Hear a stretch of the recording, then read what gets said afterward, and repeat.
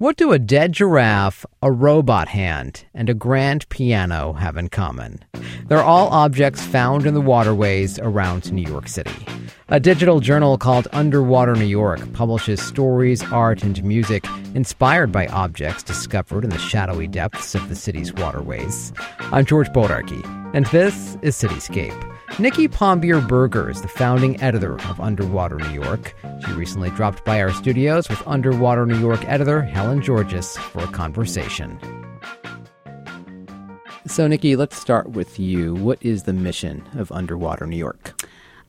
We are a digital journal of stories, art, and music inspired by objects found underneath the waterways of New York City and the waterways themselves. And so we publish creative work that's inspired by this list that we curate of wacky, evocative things that have been found or rumored to be found or historically known to be under the waterways around New York. So things like the body of a giraffe that the Army Corps of Engineers dredged up. Hold on, you got me stuck at the body of a giraffe. Yes, that is one of the favorite objects on our list. So all we know is that sometime in the mid-'80s, I believe 1985, the Army Corps of Engineers, they sort of dredged the New York harbor, sort of ridding it of big debris that might get caught in the engines of ships. In the course of doing that work, they dredged up what they found to be a giraffe skeleton. So there was no explanation. There was no sort of tracing it back to a source. So it's a mystery. And it's one of the objects on our list that people have been most inspired to make creative work from. We had an event last fall where we screened a short film that Bobby Gagnon made. He wrote an original piece of music and used archival imagery of naval imagery and imagery of a giraffe to create a short piece that we screened at the Brooklyn Barge, all inspired by this sort of somewhat anecdotal piece of information that we found about this giraffe found in the harbor.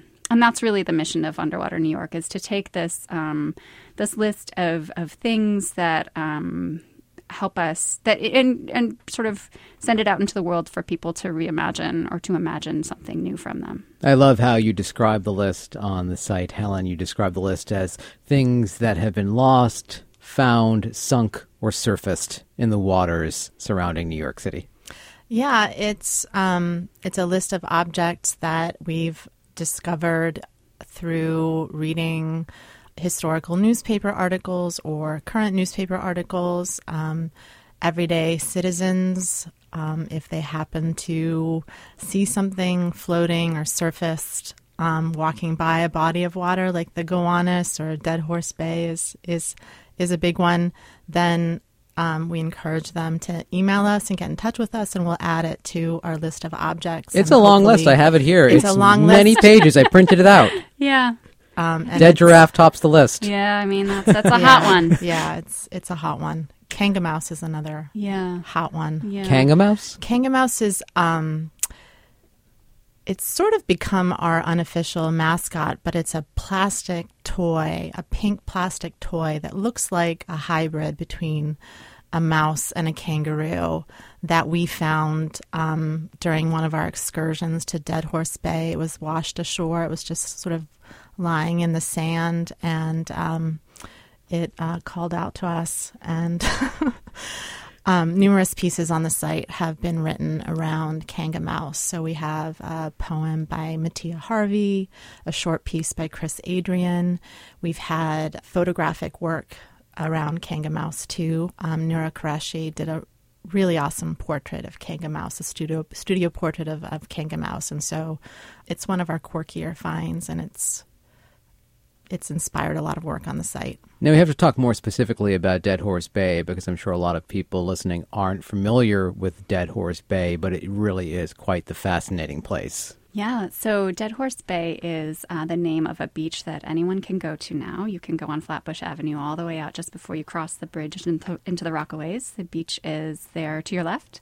But it was once an island called Barren Island that from the 1850s to the 1920s was the site of a number of trash rendering factories. And so for decades, the daily animal dead from all 5 boroughs would be sent to Barren Island to be rendered into oil, glycerin, and other byproducts. And for a number of years, all of the garbage from all 5 boroughs was sent there as well. And what's fascinating about this place is that the factories were all run by immigrants, mostly from Poland and from Italy. And there weren't really facilities on the island, and the island was pretty isolated from mainland Brooklyn, to the extent that mainland Brooklyn organized an anti-Barren Island League at one point to try to shut down the factories because the stench coming across from this industry was so profound. But if you read old 19th century articles about the place, it seems like there was like quite a lively sense of community there, and just the point of view of mainland Brooklynites towards the people who lived on Barren Island was probably in keeping with what you might expect them to think of immigrants from Poland and Italy. But it's also, there are all these strange happenings, just sort of mysterious events on the island that get told in this really wacky, wonderful tone. So that's some of the history that I find really rich. But the reason that we find it to be such a rich site for our work now is because so in 1927, the island all of the remaining residents on the island were evacuated, and Robert Moses, sort of in his vision for the Gateway Marina Parkway, packed in that delta area with trash, with landfill, with tar, with sand, and created the Marine Parkway Reserve.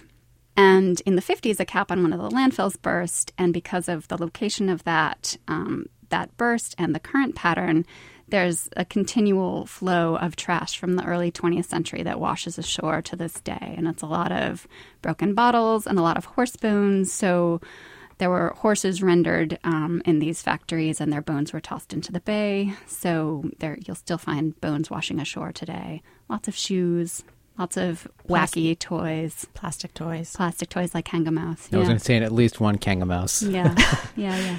I want to talk about some of the other items that are on your list. An old dining table underneath the waters of New York City. The Formica dinette standing upright in the East River near 16th Street.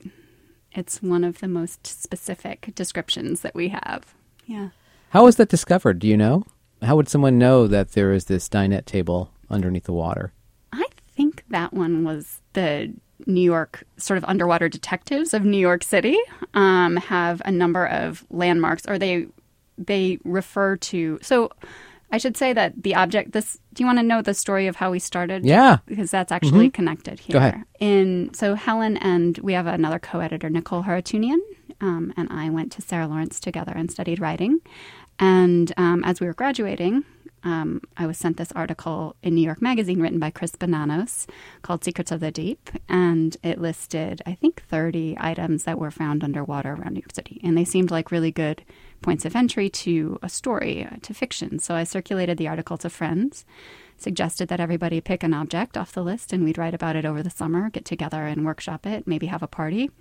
And the idea really took hold and grew from there. So what did you write about, Nikki? Oh, well, actually, so as the concept grew, we added to our list. So I didn't pick something from that original list. I wrote about the birdcage and the goannas. The birdcage and the goannas. A birdcage and the goannas, yeah. What did you write about the birdcage and the goannas? Well, I wrote a story that took place at the top of the rock, actually, and ended up with a birdcage and the goannas. Okay. About a magician. And is that still available online?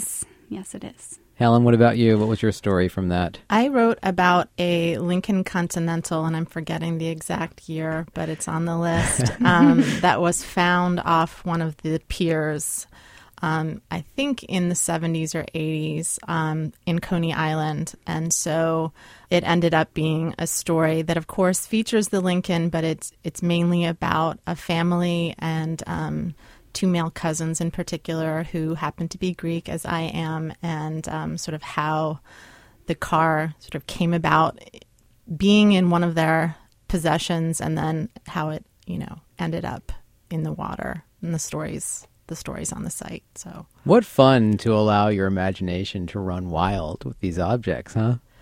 It's a lot of fun. I mean, as Nikki said, we met as writers in the Sarah Lawrence MFA program, and you our site is really a creative project, and it is like the imagination is obviously central, and where that imagination goes and the forms that it can take in terms of poetry, fiction, nonfiction. Nonfiction, obviously, it may be a little less creative or imaginative, but that's the focus of our site. It's sort of like the imagination anchored, no pun intended, to New York City's waterways and New York City's history. And the creation of an opportunity for people to make, and to respond to a prompt. I think that was one of the things that we were worried about losing when we graduated from our program. And so, and one of the things that's been most exciting, I think, over the 7 years that we've been running this project is to see the way that new people are constantly responding to this invitation to imagine, and not just to make something for the sake of making it, but then to have a place to share it with others and then have opportunities to come together. We host a number of events that are all thematically relevant. Some of them are excursions, but others happen in partnership with museums or organizations or institutions that are doing something that is a good match. And so we'll have a reading or an art talk or some kind of performance, and just, opportunities to not just bring new people into our audience, but give our contributors new opportunities to connect people to their work. You have a long list of contributors. Yeah. I think, at this point, I think we're around 150 contributors. So writers, artists, filmmakers, musicians. It's a long list that we hope will continue to grow. Yeah, and one of the things that I love, we really take work that moves us, or it really is a platform that's open to people at any stage in their career. What are among the contributions that have moved you the most, would you say? Not playing favorites. I know it's hard to play favorites. I will say that the Kanga Mouse story and poem, the story by Chris Adrian and poem by Mattia Harvey, are two of the pieces that I keep coming back and back to. As just sort of really moving. And well, we have the poem here if you want us to read Indulge me, please. Okay, so this is Kanga Mouse by Mattia Harvey, who is a well-known poet. She teaches at Sarah Lawrence College. She's an editor at Jubilat. I don't have her current biography right in front of me, but this is her poem, Kanga Mouse. This is what the last ones left us. After the era of flood and after the era of fire, we creep into the central clusters and rifle through the rubble. From the top of a cliff, 2 pink eyes and 1 pale ear beckon. The word splitter names the creature Kanga Mouse, male. It is not one of their bewiths, which were almost universally furred, nor a listen to, since he makes no sound, nor is there a mention of Kanga Mouse in the Aesop's fables found in a Ziploc in Zone 12 some 20 years ago. We still cannot make a Ziploc, but we know all about morals. Try before you trust, and might makes right. We try to tease one out. If a mouse can make its home in a hole, are we to understand we will live on without the sun? If the kangaroo keeps its children in a pocket, is it wise to keep our gimmies close to, though they wail and steal our food? Perhaps Kanga Mouse has something to do with their mysterious notion of play, a type of waiting for sunset that involved throwing spheres and grimacing. He may well be yet another withholder, since when we press on his button, like all the other gods we found and abandoned, nothing happens. Night makes light, we murmur, and look up at the sky with a face the last ones called hope.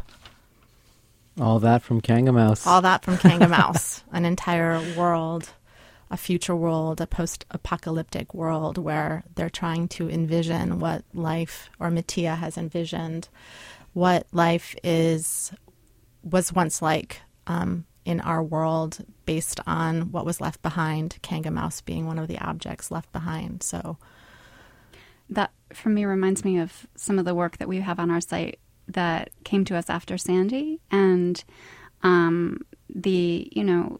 the idea that our entire city is edged with water and bounded by water, and that the water levels are should be something that we discuss with some kind of urgency. One of the pieces that I'm thinking of is a short documentary made by a woman, Karis Schaefer, who did oral history interviews with two people whose home was affected by Sandy. Helen, do you want to say a little more about that? Yeah, the two people featured in Karis's short film are my coworkers at Brooklyn College. I'm a librarian at Brooklyn College. Sally Bowden, who's a librarian, and her husband, John Arruda, live in Sheepshead Bay. And John is a painter and has painted his entire adult life, and his life's work pretty much was stored in the basement of their Sheepshead Bay home, which was completely flooded during Sandy. And so Karis's piece is an interview with Sally and John about what happened and the meaning of making work and having it be lost. And also a conversation with Sally, because so many of the paintings that John did and does, Sally is featured in the paintings. She's been his muse. And so it's a really moving piece. And I remember going over to Sally and John's house after Sandy and sort of, digging through the wreckage of their basement and having these like beautiful paintings of Sally in particular just lying on the floor, completely destroyed, and trying to salvage what we could. And then the piece is about sort of John, coming, I guess, in a way, coming to terms with like what that means when something that you do and value has been lost through something like Sandy. Do you think that a lot of people simply forget how much we are surrounded by water in New York City until something like Sandy happens? I do. I do too. It's funny. It seems silly and ridiculous to say that you can live in New York City and forget that, we're surrounded by water, that we're a series of islands, there are working harbors all around us. And yet on a daily basis, I feel very disconnected in many ways from the water. And so I think personally, it's easy to forget. And I think that's part of the mission of our site, too. I mean, I think it says in our mission statement about, our site being something that encourages people to sort of imagine or think about sort of the other landscape of New York, which you is call its the waterways the sixth borough. I love that. Sixth borough, yeah. Yeah. And I mean, I think for me personally, that has been certainly one of the most profound impacts of this project, I think, is really even something as simple as knowing names of islands, or just, the way that it's changed my understanding of the geography of the city by knowing even a little bit of not only the history, but the sort of the topography of the edge. And, that it is, we may move through these hard lines on the island in our daily sort of like pedestrian ways, but that we're not ever far from the very fluid sort of edge where the horizon is, distant or not so. In the case of the Hudson, it's just across the way, but it has given me a different orientation towards the landscape of the city that I don't know, I appreciate. What would you say is the most underrated or underrepresented waterway in New York City? Can we go with overrated? Sure. What's the most overrated waterway? Let's start there. I think I've been thinking about the Gowanus and all the development that's happening around there. And there's an artist, Nicole Entebbe, made a really interesting, beautiful animation called Riparianism, which is on our site, but about the Gowanus and Newtown Creek and the sort of the juxtaposition of these Superfund sites with the high-end luxury development happening around them.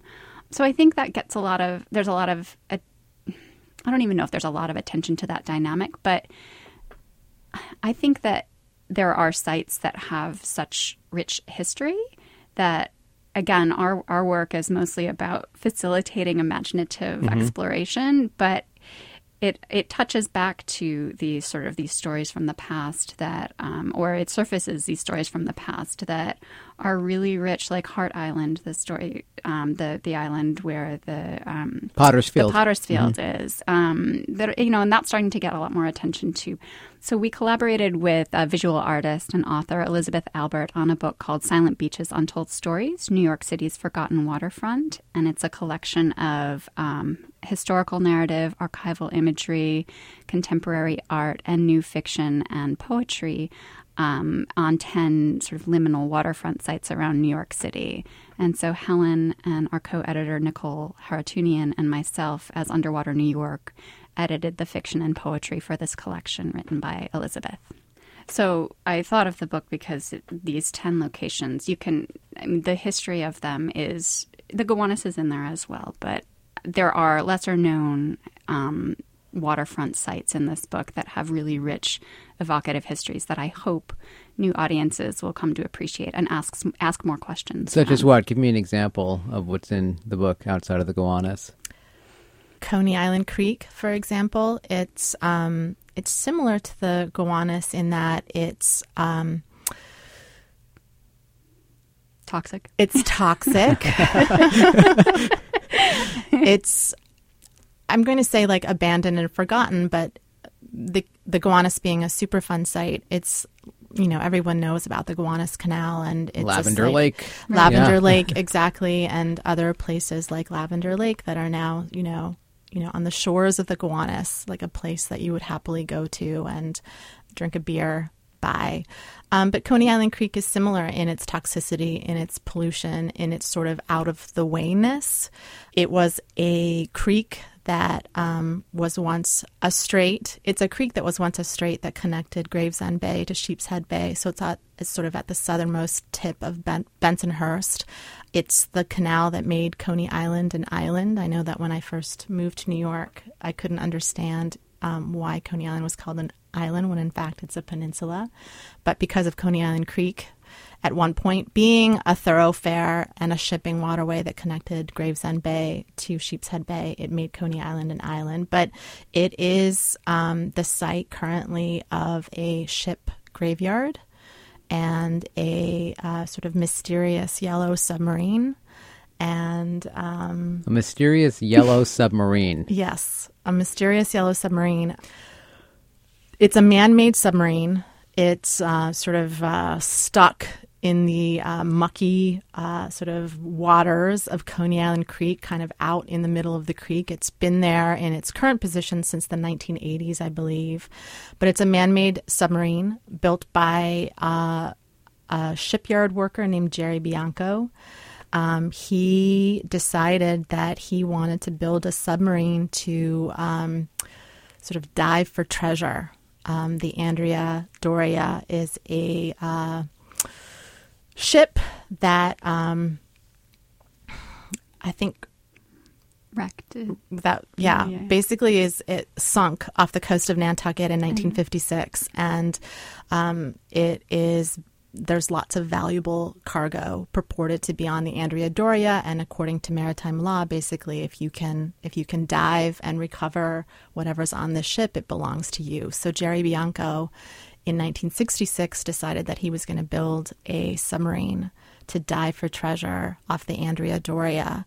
And so using his maritime know-how and salvaged material and bargain yellow paint, he built a submarine and launched it in 1970. It took him 4 years. People remember him building it sort of on the shores of Coney Island Creek. It took him 4 years. He launched it in 1970, and inauspiciously, almost immediately after the launch, there was an issue with the ballast in the submarine, and it immediately sank. He fundraised. He raised enough money to sort of like resurface it. It did apparently make some trips where it was able to raise some other wrecks, but it never made it to the Andrea Doria. In the 1980s, there was a huge storm that sort of unmoored it from where it was docked on Coney Island Creek and like dragged it out into the middle of the creek, and it still sits there today. Still. It's still there, and it's surrounded by other abandoned ships. Coney Island Creek is a place where I think especially during the 50s, 60s, 70s, people who no longer wanted their ships, didn't want to dispose of them properly, didn't want to pay to have them disposed of properly, just took them to Coney Island Creek and burned them down to the water line and just left them there. And they're still there. Speaking of Coney Island, there's a song on your website called Dreamland that references Coney Island.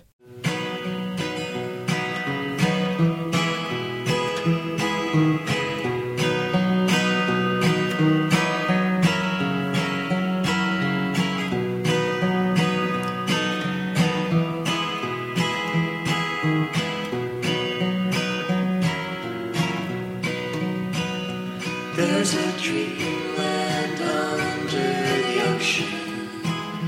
There is silver under the sea. There's a dreamland under the ocean. And there's a darkness inside me. And of course, there are other songs on your website as well, in addition to this song, Dreamland.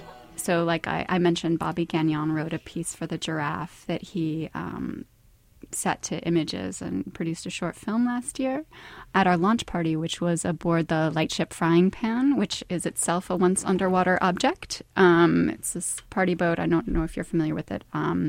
It's a party boat that's docked in the Hudson. And it was a lightship that patrolled the shoals off the coast of North Carolina, and it sank. And it was dredged up and brought up to New York City and docked on the Hudson and turned into this really rusty, barnacled, sort of textured party boat where we had our launch party. They were kind enough to let us launch there. So it was a pretty perfect setting for us. And we had Stephen Taylor perform a couple original songs at that party. I think you can listen to those on the site. And Michael Hurst, who is a composer who has an album of songs for ice cream trucks that he wrote.